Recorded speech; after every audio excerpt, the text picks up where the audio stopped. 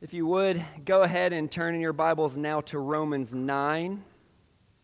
We saw last week that this is kind of a divine commentary on what we've just heard from Genesis chapter 25. So we'll look at Romans 9.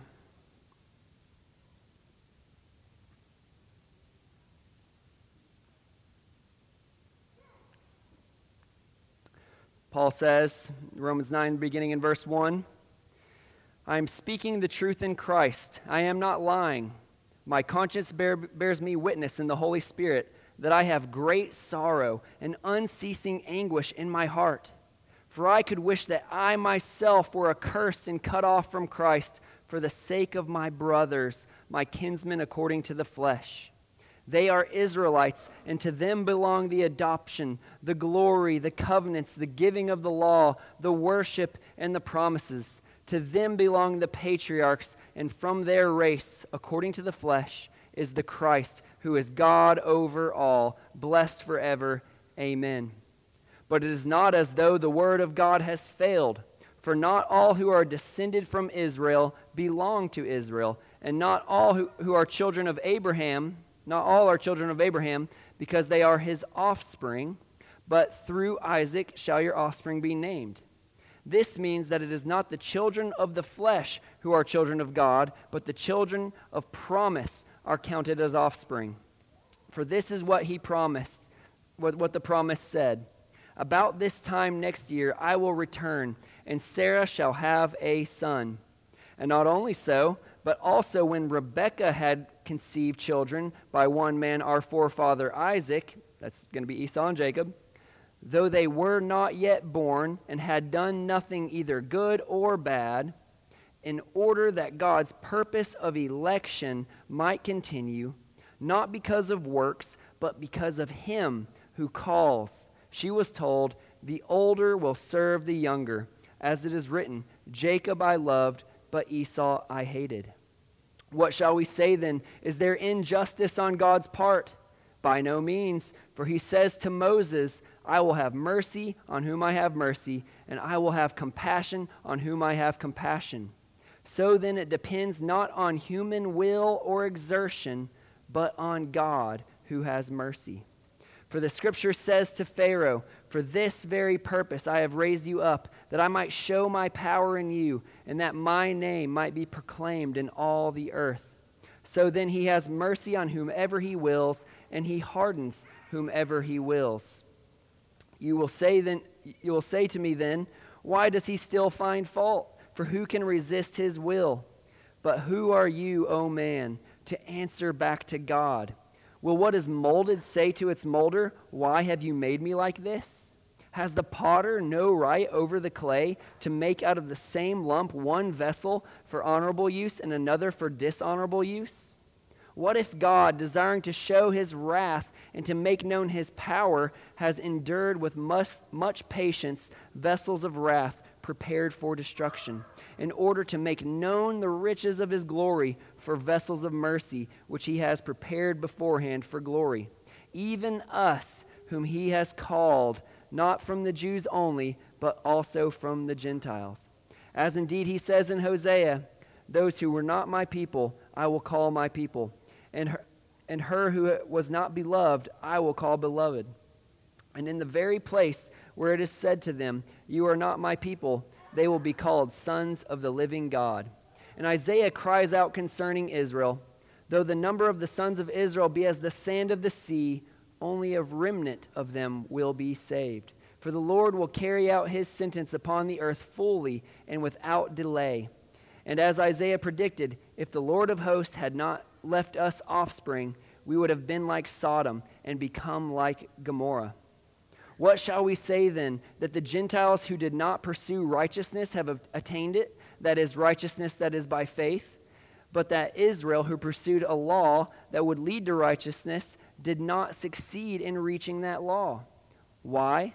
Because they did not pursue it by faith, but as if it were based on works. They have stumbled over the stumbling stone, as it is written, Behold, I am laying in Zion a stone of stumbling and a rock of offense, and whoever believes in him will not be put to shame. That's God's word. Let's pray. Father God, I ask today with a great need, great desire for this church that you would just pour out your grace on us today. God, for me specifically, I pray that you would give me the grace to preach your word truly, clearly, and sensitively. God, I pray for all of us that we would have the grace from you to see and understand the truths you've revealed to us in your word. God, give us the grace to not only see and understand, but to believe by faith all that you reveal to us. And Father God, I pray that you would fill all of us with humility rather than pride as we learn and enjoy and exalt in these truths. And God, I pray that you would give us an ample grace for unity. God, as we understand these things that we'll be talking about to sometimes be divisive issues, I pray for your grace to have the unity that Christ Jesus purchased for us. That even if we don't see eye to eye, we can love one another. We can treat one another with respect. God, give us the grace to glorify you in all we do, all we say, and all that we think. And finally, God, I pray for the grace of salvation for any and all in this room who have not yet trusted upon your beloved Son, Jesus Christ. Lord, we need you. All of these things we cannot do on our own, yet we need them so desperately. All of these graces. So we beseech you for them this morning. In your Son's name, amen. Well, last week we began to explore from Genesis 25 this question of why Jacob? Why Jacob? We saw that it would be the older that would serve the younger, meaning that it would be Jacob that would receive God's covenant blessings rather than his older twin brother Esau. So he was going to be this recipient of this special grace, this special blessing, both in temporal ways, but also in eternal ways. He was going to be the one through whom God's plan of redemption would be fulfilled, not his brother Esau. And so we had this question, why Jacob? Why Jacob, God? Why not Esau? Why Jacob? And so we asked a couple questions of Genesis 25, and we said, well, was there something special about Jacob? Was there something intrinsically about him that made him a better candidate for receiving this covenant blessing from God? And our answer in brief was no. He was actually a terrible candidate to receive this blessing from God. We saw that the birth order was backwards from their cultural norms. He didn't have any more legitimate birth than Esau. They were twins from the same parents, unlike, Ishmael and Isaac. We saw that Jacob wasn't loved anymore by his father. In fact, Jacob loved Esau more than Jacob. Sorry, Isaac loved Esau more than Jacob.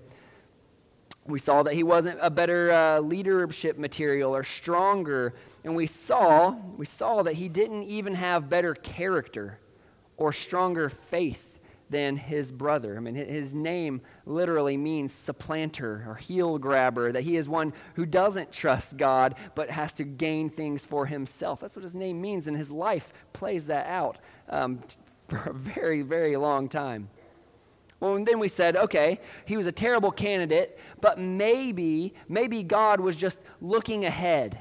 Maybe God was looking ahead and knew something about Jacob that maybe we don't know yet in Genesis 25. Maybe God looked ahead and saw some eventual good works of Jacob. Maybe God looked ahead and saw some eventual faith even in Jacob, and maybe that is why he was the recipient of this covenant blessing. But our answer to that was just very plain from God's word. is the fact that God never just foreknows anything.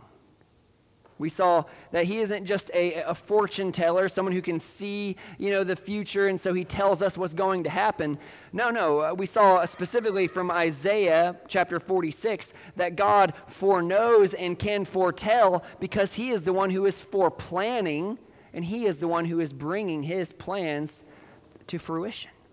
So God never just foreknows anything that he tells us will happen. It is a part of God's plan, and it is God who will bring those things to be. So this blessing coming to Jacob wasn't just God foreknowing that maybe he would do good works, or maybe that he would have this faith even.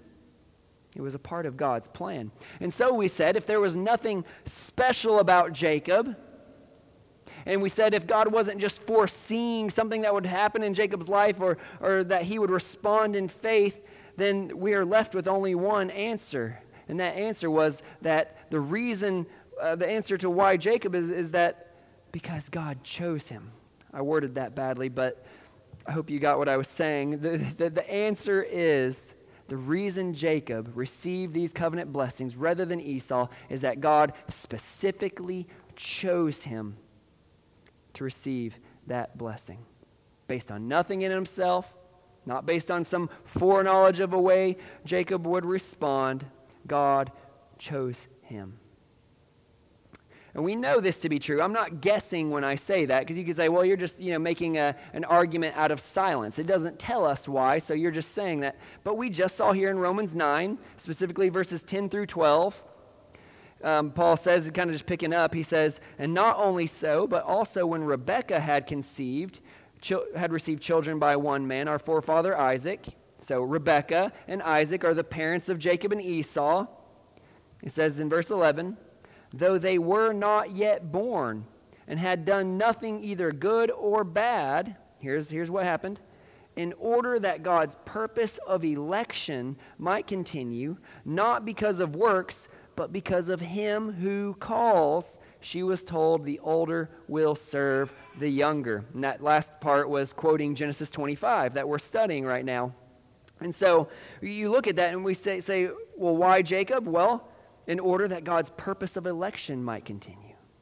And then it says there, not because of works, but because of him who calls. It doesn't say not because of works, but because of Jacob's faith. It does not say that. It says not because of works, but because of him who calls. That's God. She was told the older will serve the younger. So that's our conclusion to why Jacob. Because God chose him based on nothing in Jacob himself. And that helped us, we saw last week, that helped us to see that, well, okay, if that's what happened with Jacob, well, then that must be what happened with his father Isaac.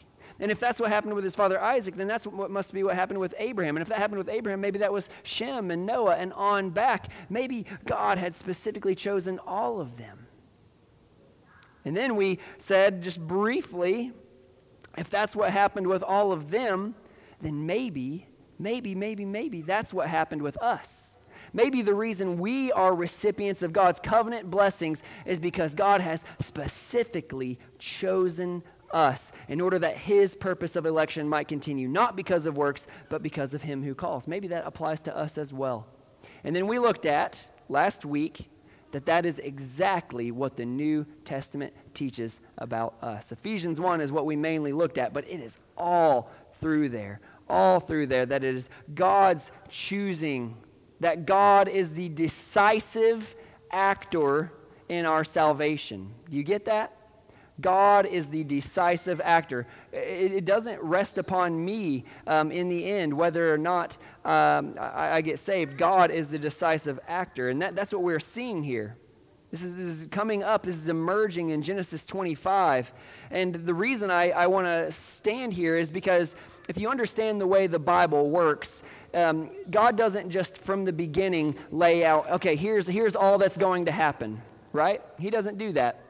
The Bible works in this way. It's known as progressive revelation. You've probably heard that term, progressive revelation. That is, God reveals little bits and pieces progressively, and God doesn't just forget about those things that he reveals, he builds upon those. So if we're now learning about this election of Jacob, this election of all these people, then we have to know that the rest of the Bible, Genesis 25 and on, is going to build. It is going to progress in this way if the rest of the Bible is going to make sense for us. And so that's why I told you last week that we're going to park here for a moment.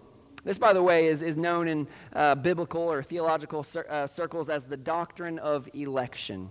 I mean, it's right there, that God's purpose of election might continue. And so that's what we're talking about, the doctrine of election, that God is the decisive actor in our salvation. Not that we don't have any part in it, but that God is the decisive actor behind it all. And since Romans 9 is our divine commentary on Genesis 25, we're just taking a moment here to park and see, in what context was Paul saying these things, right? Because that's really important. I mean, there are many cults out there that the way that they are begun is they take a passage and they yank it from its context and they say, boom, here's a truth, but they don't look at everything else in context, and so we want to do that. We want to look at this fact that God, what does it say? That God's purpose of election might continue because of him who calls this election. We want to see that in its context to make sure we're understanding it correctly. I know this is a long intro, but I think it's worthwhile for a moment to just tell you my story a little bit with this doctrine of election stuff. It's probably, 10 or 11 years ago now, God grabbed a hold of my heart in a powerful way. God grabbed a hold of me, and what that did to me is it made me just want to study his word. I had a hunger for his word, and then when I would learn things in God's word, I wanted to teach it to people. I mean, it's a wonder how I got here, right? But anyways, I wanted to teach people these things, and so it wasn't long before I ended up leading a Bible study with a group of guys that God was working in their lives as well. And, I just kind of flipped through the Bible and put my finger down. Not really, but, I chose to teach through Romans. I'll teach through the book of Romans. That's what I'll do. That'll be easy. And I remember as I'm teaching through Romans, it just kept popping up. This whole, this doctrine of election just kept on popping up. And I would try to find all these ways to make these statements fit my framework of thought and theology. And I would teach these things even. I look back and shudder a little bit because I would find ways around what the text explicitly said. But there came a point as I'm reading through Romans and studying through Romans that I just couldn't do it anymore. I said, it's just too plain that this is what it's saying. I can't find ways around it anymore, basically. And this was a big struggle for me because I grew up understanding that I was the decisive actor in my salvation. I mean, and this really troubled me. This rocked my world because it's like, well, okay, if I was wrong about this, maybe everything I know about Christianity, is wrong. Maybe God's not even real. It was this like kind of existential crisis for me a little bit that, I just remember how many hours and hours and hours I spent reading God's word, reading books about God's word, and then going back to God's word and saying, okay, did they get that right, what that book just said? And I finally came to the conclusion as I was teaching through Romans, like, this doctrine of election is true. It's right there in God's word all over the place. And I'm either going to say, okay, I'll listen to God and his word, or I won't. So as you can probably guess at this point, all of a sudden I had to kind of redact a lot of my past comments on Scripture and say, I said it meant this, but what it was talking about was this, that God chooses us, that God elects us. And but I tell you all of that because I don't know where you're at with all of this. I don't. And I want you to know that I struggled with it. I struggled with it heavily. And there are still areas of this doctrine of election that are troubling for me because I have a finite mind that cannot grasp all of God's truth and make sense of it and connect all the pieces all the time. So I just want to tell you that I understand where you're at if you're struggling with this. And I'll even tell you this, you do not have to believe me. You don't have to agree with me. You really don't. If you look at God's word and you say, nope, that's not what it says, then do not agree with me. Do not believe me. That's fine. I'm very serious. And if that's where you land, I can promise you that I will continue to love you. I'll continue to be kind to you. I will not ostracize you. I won't talk about you behind your back. And if these things even bother you, I welcome you to come talk to me about them. I'm a person who is a child of the light by God's grace. I walk in the light. I don't hide things. I come up here every week and lay before you my understanding of God's word. And so if you're a child of the light as well, you can be open and honest with me. You can lay before me what you see God's word says. And so I just want you to feel comfortable, even if you don't agree with me. I just want you to feel confident that this won't be a discipline time for you if you don't fall in line with me perfectly theologically. So I have only 2 requests for you if you're struggling with this at all. Number 1, seek to know and believe the truth. Don't seek to make your way that you believed correct. Seek to know God's truth. I beg you to do that. And then secondly, I'm asking you to not let this bring disunity into our church. Christ died, he shed his blood in order to get rid of the disunity between Jews and Greeks, and that much more so, Jews and Gentiles, that much more so between us and us in this church. Do not let this become a disunifying thing. Don't let this become factions start to come up. Our church has a history, many of you know, and I'm just praying by God's grace that's not what happens this time when we cover this doctrine, because I believe if you have Christ in you, you want unity for his church. And so I ask that you'd seek to know the truth and seek to not cause disunity. I don't know what's going on with the mic. Is everything still good? You guys hearing me well? I guess this one's not doing well. All right. So that was my intro. Very long, I know, but we're covering some big stuff here, and we will be for a while. I told you I'd cover Romans 9 next week. What I really meant was for the next couple of weeks. I sent Alan a text yesterday at some point saying, hey, here are the 4 topics I want to cover tomorrow. And then I said, I just remembered one more I want to cover. And then I sent him another text almost immediately. I said, yeah, I may only make it through that first topic. And here we are. It's exactly what we're going to do. That wasn't my plan, but we're just going to take this first key issue that we might come up against or come in contact with when we think about this doctrine of election. And we'll be looking at Romans chapter 9 and other areas of the Bible to see it. So let me tell you what this first key issue is, okay? This first key issue, opposition to this doctrine of election, is people believe this. And this is where I was, by the way. We think that even though all humans are sinners, we would all agree with that even though all humans are sinners, we might believe that we still have the spiritual ability to come back to God. You hear that? We believe that we're sinners. Yes, I was born a sinner. We believe that. I've committed sin. You're not thinking if you don't believe you've committed a sin. We believe these things. We know these things. But we still sometimes assume that even though I'm born a sinner, even though I commit sins, I could still come back to God at any time. Anyone could come back to God at any time. They could simply repent of their sins and trust God. They could trust in what Jesus has done. They could trust in all that God is for them in Christ Jesus. They could just simply do that. They have the spiritual ability. But the question is that true? Is that true? Is it true that even though we're sinners, that we could still come back to God at any time, on our own abilities? And so that is what I want to cover today. That is what we'll be covering. We'll be answering that question. And I want to kind of give you my first point here, and it will show you kind of where I'm going, I believe. So number one, if you're writing in your bulletin, is this: without election, no one would be saved. Without election, no one would be saved. So I'm laying my cards on the table. That's the direction I am going here. Now, I want you to hear that point correctly, okay? What I did not say is without believing the doctrine of election, no one can be saved.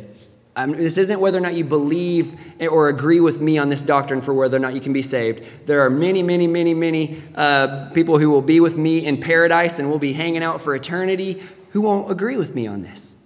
Truthfully, I truly believe that. No, don't say that with the slightest bit of hesitation. But what I do mean by this is simply that without the reality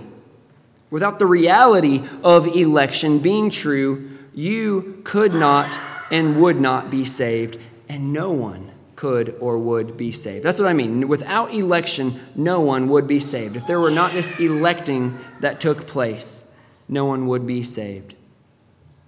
So kind of coming back to our question, do people have the spiritual ability to come back to God? Do people have the ability to repent, to turn away from their sins? Do they have the ability to believe in Christ Jesus and be saved? That's our question. Look with me again at Romans chapter 9, verses 1 through 5. This is mainly what we'll be looking at today. Paul says, I am speaking the truth in Christ. I am not lying. My conscience bears me witness in the Holy Spirit that I have great sorrow and unceasing anguish in my heart. For I could wish that I myself were accursed and cut off from Christ for the sake of my brothers, my kinsmen according to the flesh.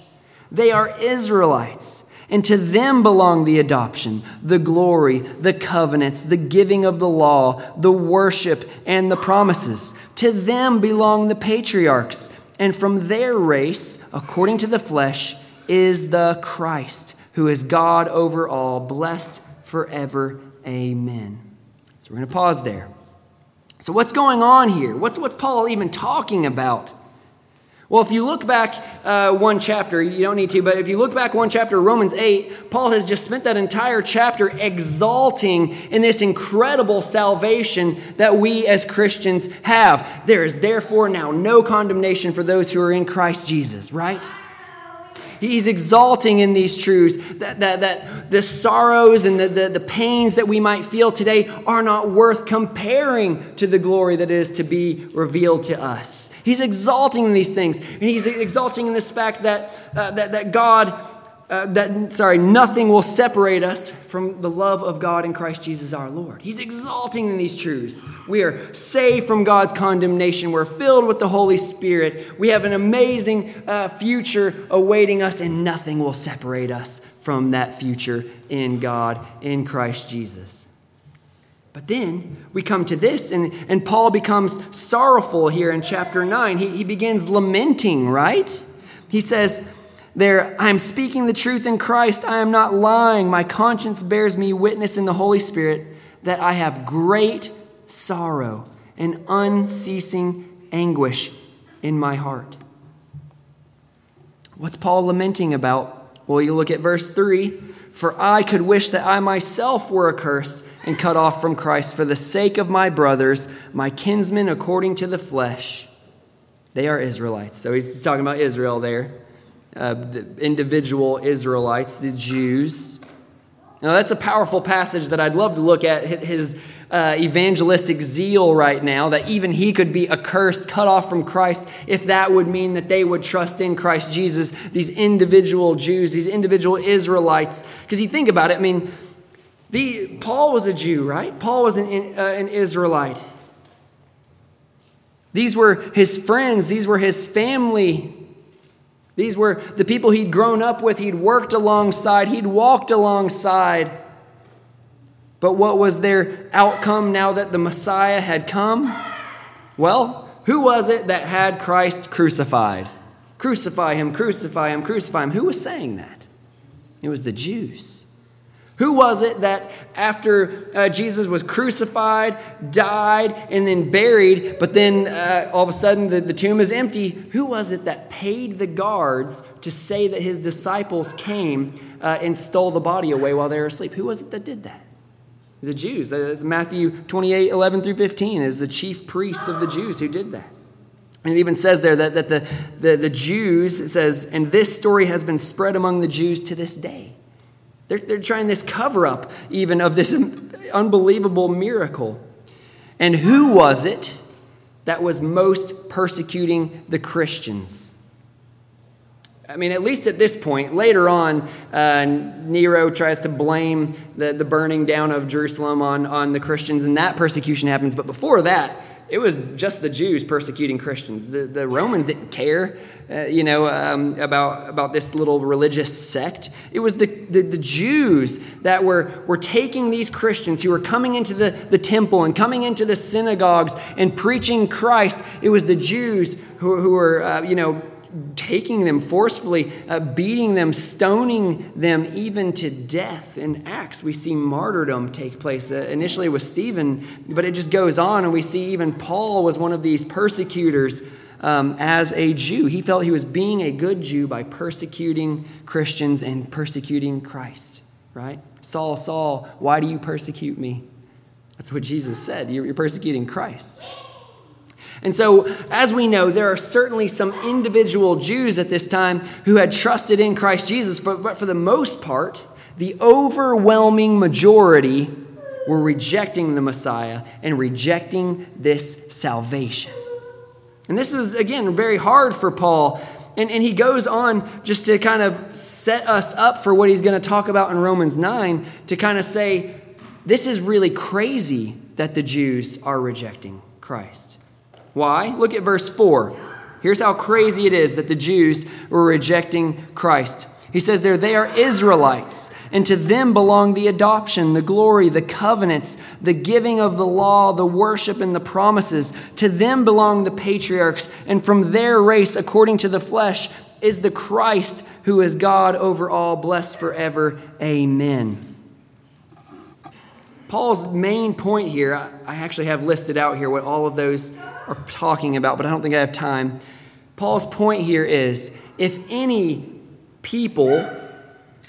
individuals who are part of a group of people had an advantage over the rest of the world for being able to accept the Christ, it was the Jews. They had all the advantages. They were the Israelites. Right? They were descended from Abraham. I'll just give you a brief overview. They had the adoption. Israel was God's chosen people, his chosen son even. We see that in Exodus chapter 4. Israel is my firstborn son. We see there next the glory. God's glory had literally been revealed in the Shekinah glory way. I mean, the light, the fire on Mount Sinai as God came down. You think about Moses, who would come back to the Israelite people with his face glowing with the glory of God. These people had seen the glory of God. They had the covenants. The covenants. This is the good stuff. This is God's promise of salvation. And we even get to more promises later, but these amazing covenants that were given only to the Israelite people, starting, with Abraham on. There's the covenant of Noah, that's for all people there, but they had these covenants that were for their people. You have so many other things. The giving of the law. They had this guardian to keep them from defiling themselves even spiritually. They had the worship. God had given them a prescribed way to worship him rightly. And that worship, by the way, done through sacrifices and cleansings and things like that, was all pointing to the coming Messiah. By the way, so was the covenants and so was the law. All of those were pointing to the Messiah. Jesus Christ would come. He says they're the promises. Once again, you have all these promises. And then in verse 5, to them belong the patriarchs, and from their race, according to the flesh, is the Christ, who is God over all, blessed forever. Amen. God had promised, again, we could look at this more in depth, but we've already talked about it so much in our study of Genesis. God had promised that his salvation would come through these patriarchs, right? Through Abraham and Isaac and Jacob. Through you, all the families, all the nations of the world will be blessed. And even later, you look at with David, God promised that the Messiah would come through the line of David, right? In the tribe of Judah. And then we see both in Matthew and Luke, we see a genealogy of Jesus. And guess who you will see in both of those? You'll see Abraham and Isaac and Jacob. You'll see David. If anyone should have looked at Jesus and said, there he is. There's the one that was promised to Abraham, Isaac, and Jacob, and to David. There he is. He's in line. We've been given these promises. We've been given these covenants. We've had this sacrificial system of worship that points to him. If anyone should have seen the Christ and had the ability to trust in him, it was the Jews. It was the Israelites. They had the revelation. They had the information. They had the promises. If anyone, this is what I think Paul is kind of talking about here, if anyone could turn back to God on their own power, it was the Jews. If anyone could have repented and believed in Jesus Christ without any special help from God, it was these kinsmen of Paul, the Israelites. Yet they are the ones who most hated and most rejected Jesus. You know, it's interesting. You say, well, why did they do that? Why did they reject Jesus? And the Bible actually gives us answers. This is great. This is further down in Romans chapter 9. Go to verse 30. Verse 30. Romans 9, verse 30. He says, what shall we say then? That the Gentiles who did not pursue righteousness have attained it? That is, a righteousness that is by faith? But that Israel, who pursued a law that would lead to righteousness, did not succeed in reaching that law. He says, so did the Gentiles get salvation, but the Israelites did not? And the answer is yes. Verse 32, why? Here we go. Why? Because they did not pursue it by faith, but as if it were based on works. They have stumbled over the stumbling stone. As it is written, behold, I am laying in Zion a stone of stumbling and a rock of offense. Whoever believes in him will not be put to shame. Continue on to chapter 10 there.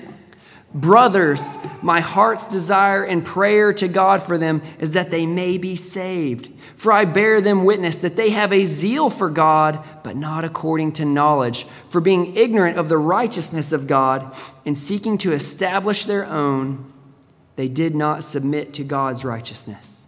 For Christ is the end of the law for righteousness to everyone who believes. Let me summarize what Paul has just said here. Why did the Israelites, the vast majority of these individual Israelites, not obtain this righteousness? He says there, because they did not pursue it by faith, but as if it were based on works. He says in chapter 10, for being ignorant of the righteousness of God and seeking to establish their own, they did not submit to God's righteousness. So what was this stumbling stone that the Jews were stumbling over, right? That's what he said there, that Isaiah says, I'm laying in Zion a stone of stumbling, a rock of offense. What was this stumbling stone? Well, it was the fact that Jesus was offering a free, unmerited salvation. You guys, you who are weary and heavy laden, come to me and I will give you rest. You guys can stop all these works trying to earn God's favor, is what Jesus taught. In him alone was this sufficiency for salvation, and the Jews did not like that. Why? Because they wanted their own righteousness, not the righteousness Jesus could give them. They wanted to earn their salvation rather than have it come to them as a free gift. They wanted credit for their salvation rather than God getting all the glory. What I see here is that the Jews, these Israelites, could not get over their fleshly desires. They were in bondage to these desires, to have this credit, to have this glory, to have this earning and merit. They wanted that. That's what we see here. They wanted it as if it were based on works. They wanted to establish their own righteousness. But they had every spiritual what would you say, spiritual advantage, and yet they still stumble over that. What does that mean? That means that their hearts lacked the spiritual ability to repent of their sins and trust of Christ Jesus as their Lord. They couldn't turn away from this works-based righteousness. They couldn't trust in Christ Jesus for their salvation. Do you see that? Do you see that that's what Paul's talking about here? They have all these spiritual benefits in Romans 9, 1 through 5, all these spiritual benefits. And yet they cannot even trust in God. And this is the case he's making as he continues through Romans 9. But then the question is, for us, as we look at this, we say, cool, that's the Jews, whatever. Well, what about us? Do we have the spiritual ability to turn to God, to turn away from our sins and to trust in Jesus? Do we have that spiritual ability, or was that just the Jews? Romans 3. Can you turn there real quick? Romans 3, verse 9, since you should be real close. Paul answers that question with no ambiguity. Do we have the spiritual ability to turn from our sins and trust God? Romans 3, verse 9. What then? Are we Jews any better off? So he's addressing this same question, or this same issue. Are we Jews any better off? No, not at all. For we have already charged that both Jews and Greeks, so that's talking about Jews and everyone else, basically. Jews and Greeks are under sin. You think about that, are under sin. That's like there's a ruler and then he has subjects under him. They are under sin. They are being ruled by sin. Are we any better off? No, we've already charged that both Jews and Greeks are under sin. As it is written, so he's quoting the Old Testament. As it is written, none is righteous, no, not one. No one understands. No one seeks for God. I'm going to pause there for a second. Let that sink in for a moment. No one understands. No one even seeks for God. No one. Jews, Gentiles, no one seeks for God. People might seek spirituality, enlightenment, or even a God of their own making. But the Bible makes it very clear that on our own, not a single person seeks for God. Verse 12, all have turned aside. Together they have become worthless. No one does good, not even one. Their throat is an open grave. They use their tongues to deceive. The venom of asps is under their lips. Their mouth is full of curses and bitterness. Their feet are swift to shed blood. In their paths are ruin and misery, and the way of peace they have not known. There is no fear of God before their eyes. And Paul says this is all of us, Jews, Greeks. We don't understand. We don't seek for God. The way of peace we haven't known, and there's no fear of God before our eyes. Let me ask you, does that sound even remotely like this idea that, yes, we're sinners, but we could come back to God at any time? Well, if we're just have a good enough heart, that's how we think of it. Oh, he's got a good heart. No, we've all got a very bad heart. We've all got a very, very, very bad heart, a sin-sick heart. It says there, they are under sin. We're sold. We're being ruled by sin. This is sounding a lot like we don't have the spiritual ability, the spiritual desire, the spiritual appetite even to seek for God. To repent of our sins because we hate them. To cling to God as if he is our only hope. It sounds a lot like we don't even have the ability to do that. The way of peace they have not known. There's no fear of God before their eyes. And that's talking about all of us. Paul said it this way. We know these verses, I know. But Ephesians chapter 2, verses 1 through 3, I'll read it. And you, this is before you were a Christian, were dead in the trespasses and sins in which you once walked, following the course of this world, following the prince of the power of the air, the spirit that is now at work in the sons of disobedience, that's Satan, among whom we all once lived in the passions of our flesh, carrying out the desires of the body and the mind, and were by nature children of wrath like the rest of mankind. Without election, no one would be saved. Why? Because we have sin-sick, embondaged hearts. We understand, again, I can't go too far into these things, but when Adam fell, we all fell with him. Adam was the representative head of the human race, and he fell into sin. And everyone who was generated after him, all his offspring, his and Eve's offspring after him, were born in sin.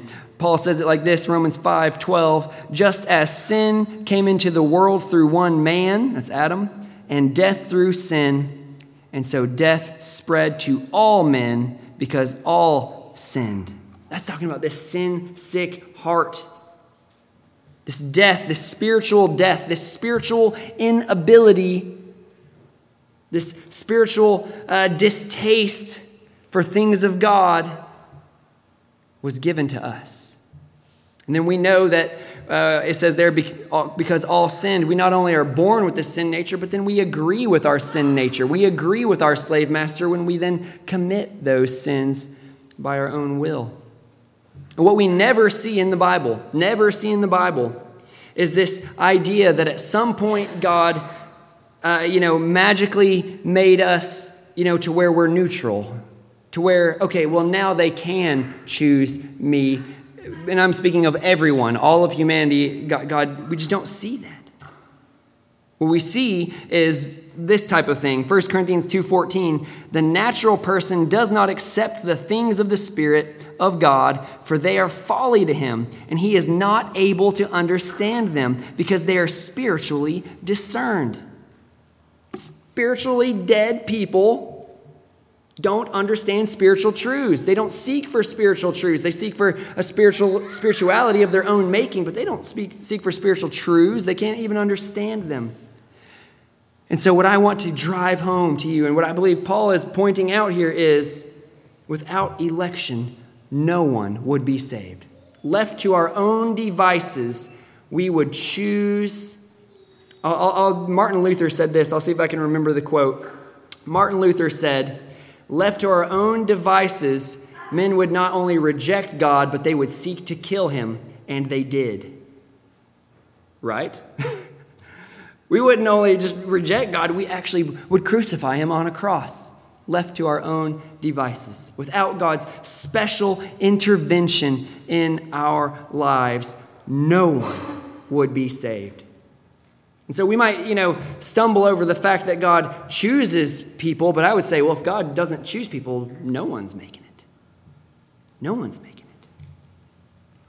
But that's the bad news.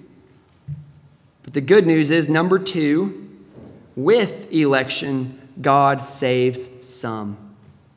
With election, God saves some. And that, again, is we're tying into this doctrine of election. Without it, no one would be saved, but with it, with this gracious doctrine of election, God saves some. Romans 10:1, we read it a moment ago. Paul says, brothers, my heart's desire and prayer to God for them is that they may be saved. My prayer to God for them is that they may be saved. Why is Paul bothering to pray to God for this salvation? Couldn't they just choose at any time? No. Paul understands and is teaching us this doctrine of election. These people are spiritually incapable of repenting of their sins, repenting of their works-based righteousness. That's what they struggled with. Repenting of their sins and trusting God. They were spiritually incapable without this special intervention from God. But Paul prays to God, believing that God answers prayer, prays to God that he would intervene in their lives, that he would specially intervene in these people's lives. Because, without election, no one can be saved, but with election, anyone can be saved. Any individual can be saved by God's grace, by God's special intervention. Now, we need to do this a little bit. Where did Paul learn this stuff? Did he just just sit there, just thinking philosophy all the time, and so he made this stuff up? Well, I believe he learned it from Jesus. I'm going to move through this relatively quickly, but I want you to see Paul is just teaching what Jesus taught. John 3, if you want to go there, you're welcome to, but I'm going to be moving relatively quick. John 3, verses 1 through 6. Now there was a man of the Pharisees named Nicodemus, a ruler of the Jews. This man came to Jesus by night and said to him, "Rabbi, we know that you are a teacher come from God. For no one can do these signs that you do unless God is with him." Jesus answered him, "Truly, truly, I say to you, unless one is born again, he cannot see the kingdom of God." Nicodemus said to him, "How can a man be born when he is old? Can he enter a second time into his mother's womb and be born?" Jesus answered, "Truly, truly, I say to you, unless one is born of water and the Spirit, he cannot enter the kingdom of God." And this is key, what he says next. "That which is born of the flesh is flesh, and that which is born of the Spirit is spirit." What that last part there means, we'll look more at it. What that last part there means is, if it's up to the flesh alone, all that will be born is more fleshliness, more sin. Sinners sin. Sinners make sin. Sinners plan to sin, and they commit those sins. But it says there, but that which is born of the Spirit is spirit. So people need to be born again. Let's think about that analogy for just 1 second. How much credit can you take for your birth? Did you have anything at all, your physical birth, sorry. Did you have anything at all, any say in your birth? Were you able to decide yes or no, I want to be born, what date you want to be born, how easy or hard that pregnancy would be? No, you did not.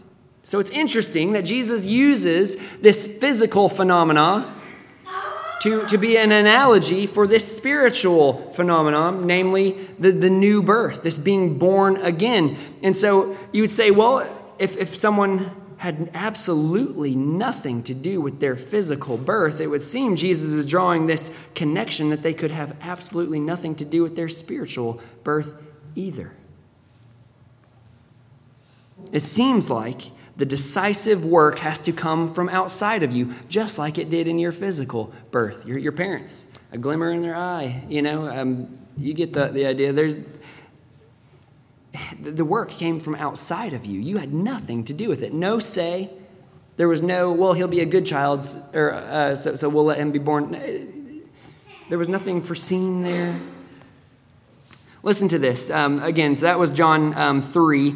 John 6:63 says this, "It is the Spirit who gives life. It is the Spirit who gives life. The flesh is of no help at all." John 1, this isn't Jesus. That was Jesus. The John 6 was. But John 1, this is John as he's narrating, setting up what he's going to give in the rest of the gospel. But he's inspired by the Holy Spirit when he says this. John chapter 1, verse 12 and 13. "But to all who did receive him, who believed in his name, he gave the right to become children of God, who were born not of blood, nor of the will of the flesh, nor of the will of man, but of God." Who has the right to be children of God? Those who were born not of the will of man, the desires of man, but of God. So you can see just from the book of John alone, this is very clear that there has to be this outside special intervention, that someone is born again with spiritual life, this spiritual sensibility, this spiritual appetite for God. I'm going to just Be quick with this, but here are some examples of this happening. There are examples of this happening in the New Testament. There are more, but I'll just give you two. Acts chapter 16, verse 14. This is the beginning of the Philippian church. It says there in verse 14, Acts 16, 14, one who heard us was a woman named Lydia from the city of Thyatira, a seller of purple goods who was a worshiper of God. She was not a Jew, but she was trying to worship God. It says here, the Lord opened her heart to pay attention to what was said by Paul. The Lord opened her heart to pay attention to what was said of God.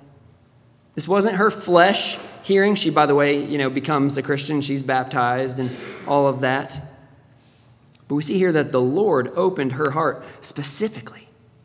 1 Corinthians 3:6, speaking more generally of the Corinthian church, Paul says, I planted, Apollos watered, but God gave the growth.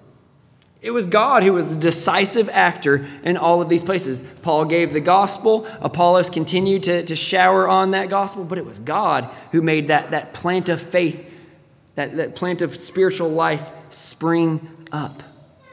Let me just ask you, what are the key components of salvation from our point of view? I've said them many times already this sermon. What are the two key components that we are told to do in order to be saved? Anyone? Repent and believe. That's right. Repent and believe. Jesus said in Mark chapter 1, verses 14 and 15, now after John was arrested, Jesus came into Galilee proclaiming the gospel of God and saying, the time is fulfilled, the kingdom of God is at hand, repent and believe the gospel. It's just that plain. Repent and believe. Turn from your sin, trust in me, Christ Jesus. So that's what we need to do, but where does that spiritual ability come from to repent and to believe? I'll look at believe first. Philippians 1:29. Paul says this of the Philippian people. 1:29. For it has been granted to you that for the sake of Christ you should not only believe in him, but also suffer for his sake. Now, in context, that's talking about different things, but he's saying you have this gift. You have this thing that's been granted to you. It has been granted to you that you believe in him. Do you hear that there? It'd make more sense probably if you're looking at it. Philippians 1:29, look at it later. It has been granted to you for the sake of Christ that you should not only believe in him, but also suffer for his sake. This belief was granted to them. Ephesians 2:8 and 9, for it is by grace you have been saved through faith. And this is not of your own doing. It is the gift of God, not a result of works, so that no one may boast. Grammatically, we can look at it in the English, but in the Greek, it's that much more obvious that this is not of your own doing, is talking about the faith. This is not of your own doing. It's the gift of God. You look at it. For by grace you have been saved through faith. What's this noun there that's pointing back to, this? It's faith. By grace you have been saved through faith. And this is not of your own doing. It is the gift of God, not a result of works, so that no one may boast. Again, it's more evident in the Greek, but I think you can still see it there in English. The Ephesian church was saved by grace through faith, and that faith, to believe in Jesus, was a gift from God. So that's faith. It was granted to them that they believed. You have this faith that is a gift from God. What about repentance? These are, again, a little harder to see because he doesn't just plain say it straight out. But Acts 11, verse 18. Acts 11, verse 18, this is talking about the inclusion of the Gentiles into salvation. It says, when they heard these things, about Gentiles being included, when they heard these things, they fell silent, and they glorified God, saying, then to the Gentiles also, God has granted repentance that leads to life. Why didn't they say, oh, good, the Gentiles are repenting? It's not what it says. It says, God has granted repentance that leads to life. And Paul even talks about false teachers, hoping that they get this repentance from God. 2 Timothy 2, verses 24 and 25. Paul says, "And the Lord's servant must not be quarrelsome, but kind to everyone, able to teach, patiently enduring evil, correcting his opponents with gentleness. God may perhaps grant them repentance, leading to a knowledge of the truth." So, we are spiritually incapable. The flesh is of no help at all. Yet we need to repent of our sin and trust in Christ Jesus. And we see here that it is God who grants repentance. It is God who grants that we believe in him. It is God who gives this gift of faith. And it's a gift so that no one can boast, even in their faith. So we see here, I hope I'm making it plain, that if election were not a reality, if God did not specially intervene in our lives, we would all be without hope. All of us. No one would be saved. But by God's grace, he does intervene. And that's how we see here with election, God saves some. I had so many other verses and things that I pulled out of here, but you can think about, it'll be easier for a camel to go through an eye of the needle than for a rich man to enter the kingdom of heaven. And the disciples say, well, if that's true, how can anyone be saved? And Jesus says, with man it is impossible, but with God all things are possible. Sorry, I don't have the reference for that because I took it out because I wasn't going to say it. But here we are. I'm going to conclude there. That's all we need to see for today, is that we are absolutely without hope without God specifically, specially intervening in our hearts, opening our hearts to hear, to listen to the gospel, opening our hearts to repent of our sins, opening our hearts to believe in the gospel. That is all God's work. It is decisively him who does it. Yes, it is us who put our faith in Christ. Yes, it is us who repent of our sins, but it's God who made us able to do those things and granted that faith and repentance. So I want to say that we need to meditate on that fact alone for a little while. Because, we might get caught up in this fact that God doesn't choose to save everyone. God chooses to save some in this special electing way. And that can bother us, but before we even think about that fact, what we need to be is blown away by the fact that God saves anyone. We don't think of yourself as a damsel in distress. You are a rebel against God. You are in bondage, in love with your sin. Saying, God, I don't want you.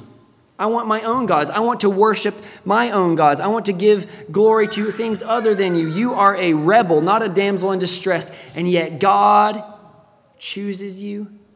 God grants repentance of that rebellion and grants the faith to trust in him for salvation. More than being troubled by the fact that not everyone gets chosen, we should be blown away by the fact that anyone receives this salvation. God does not need you. God does not need anyone. It would be perfectly just of God to consign everyone to hell. No exceptions. It is a gracious thing that God would choose us who are so rebellious, so sin sick that we can't even trust him. We can't even turn from our sin. I'll tell you, I am personally broken by this doctrine.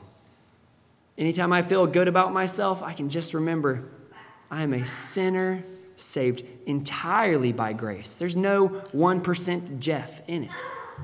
There's no admixture of Jeff's good. And if you are saved today, if you have repented of your sins and you've trusted in Jesus, the same is true for you.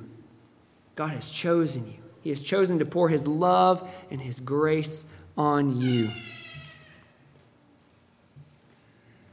I don't know about you, but I've sinned grossly against God in so many ways, rebelled against him in so many ways, that he has loved us. Let that truth sink into your heart deep this morning. I would recommend, as we have this prayer time, that you'd ask God, am I taking any of your credit for my salvation? If so, Lord, humble me. Lord, humble me. Let me see that it's only you. and worship you for it. Let's pray.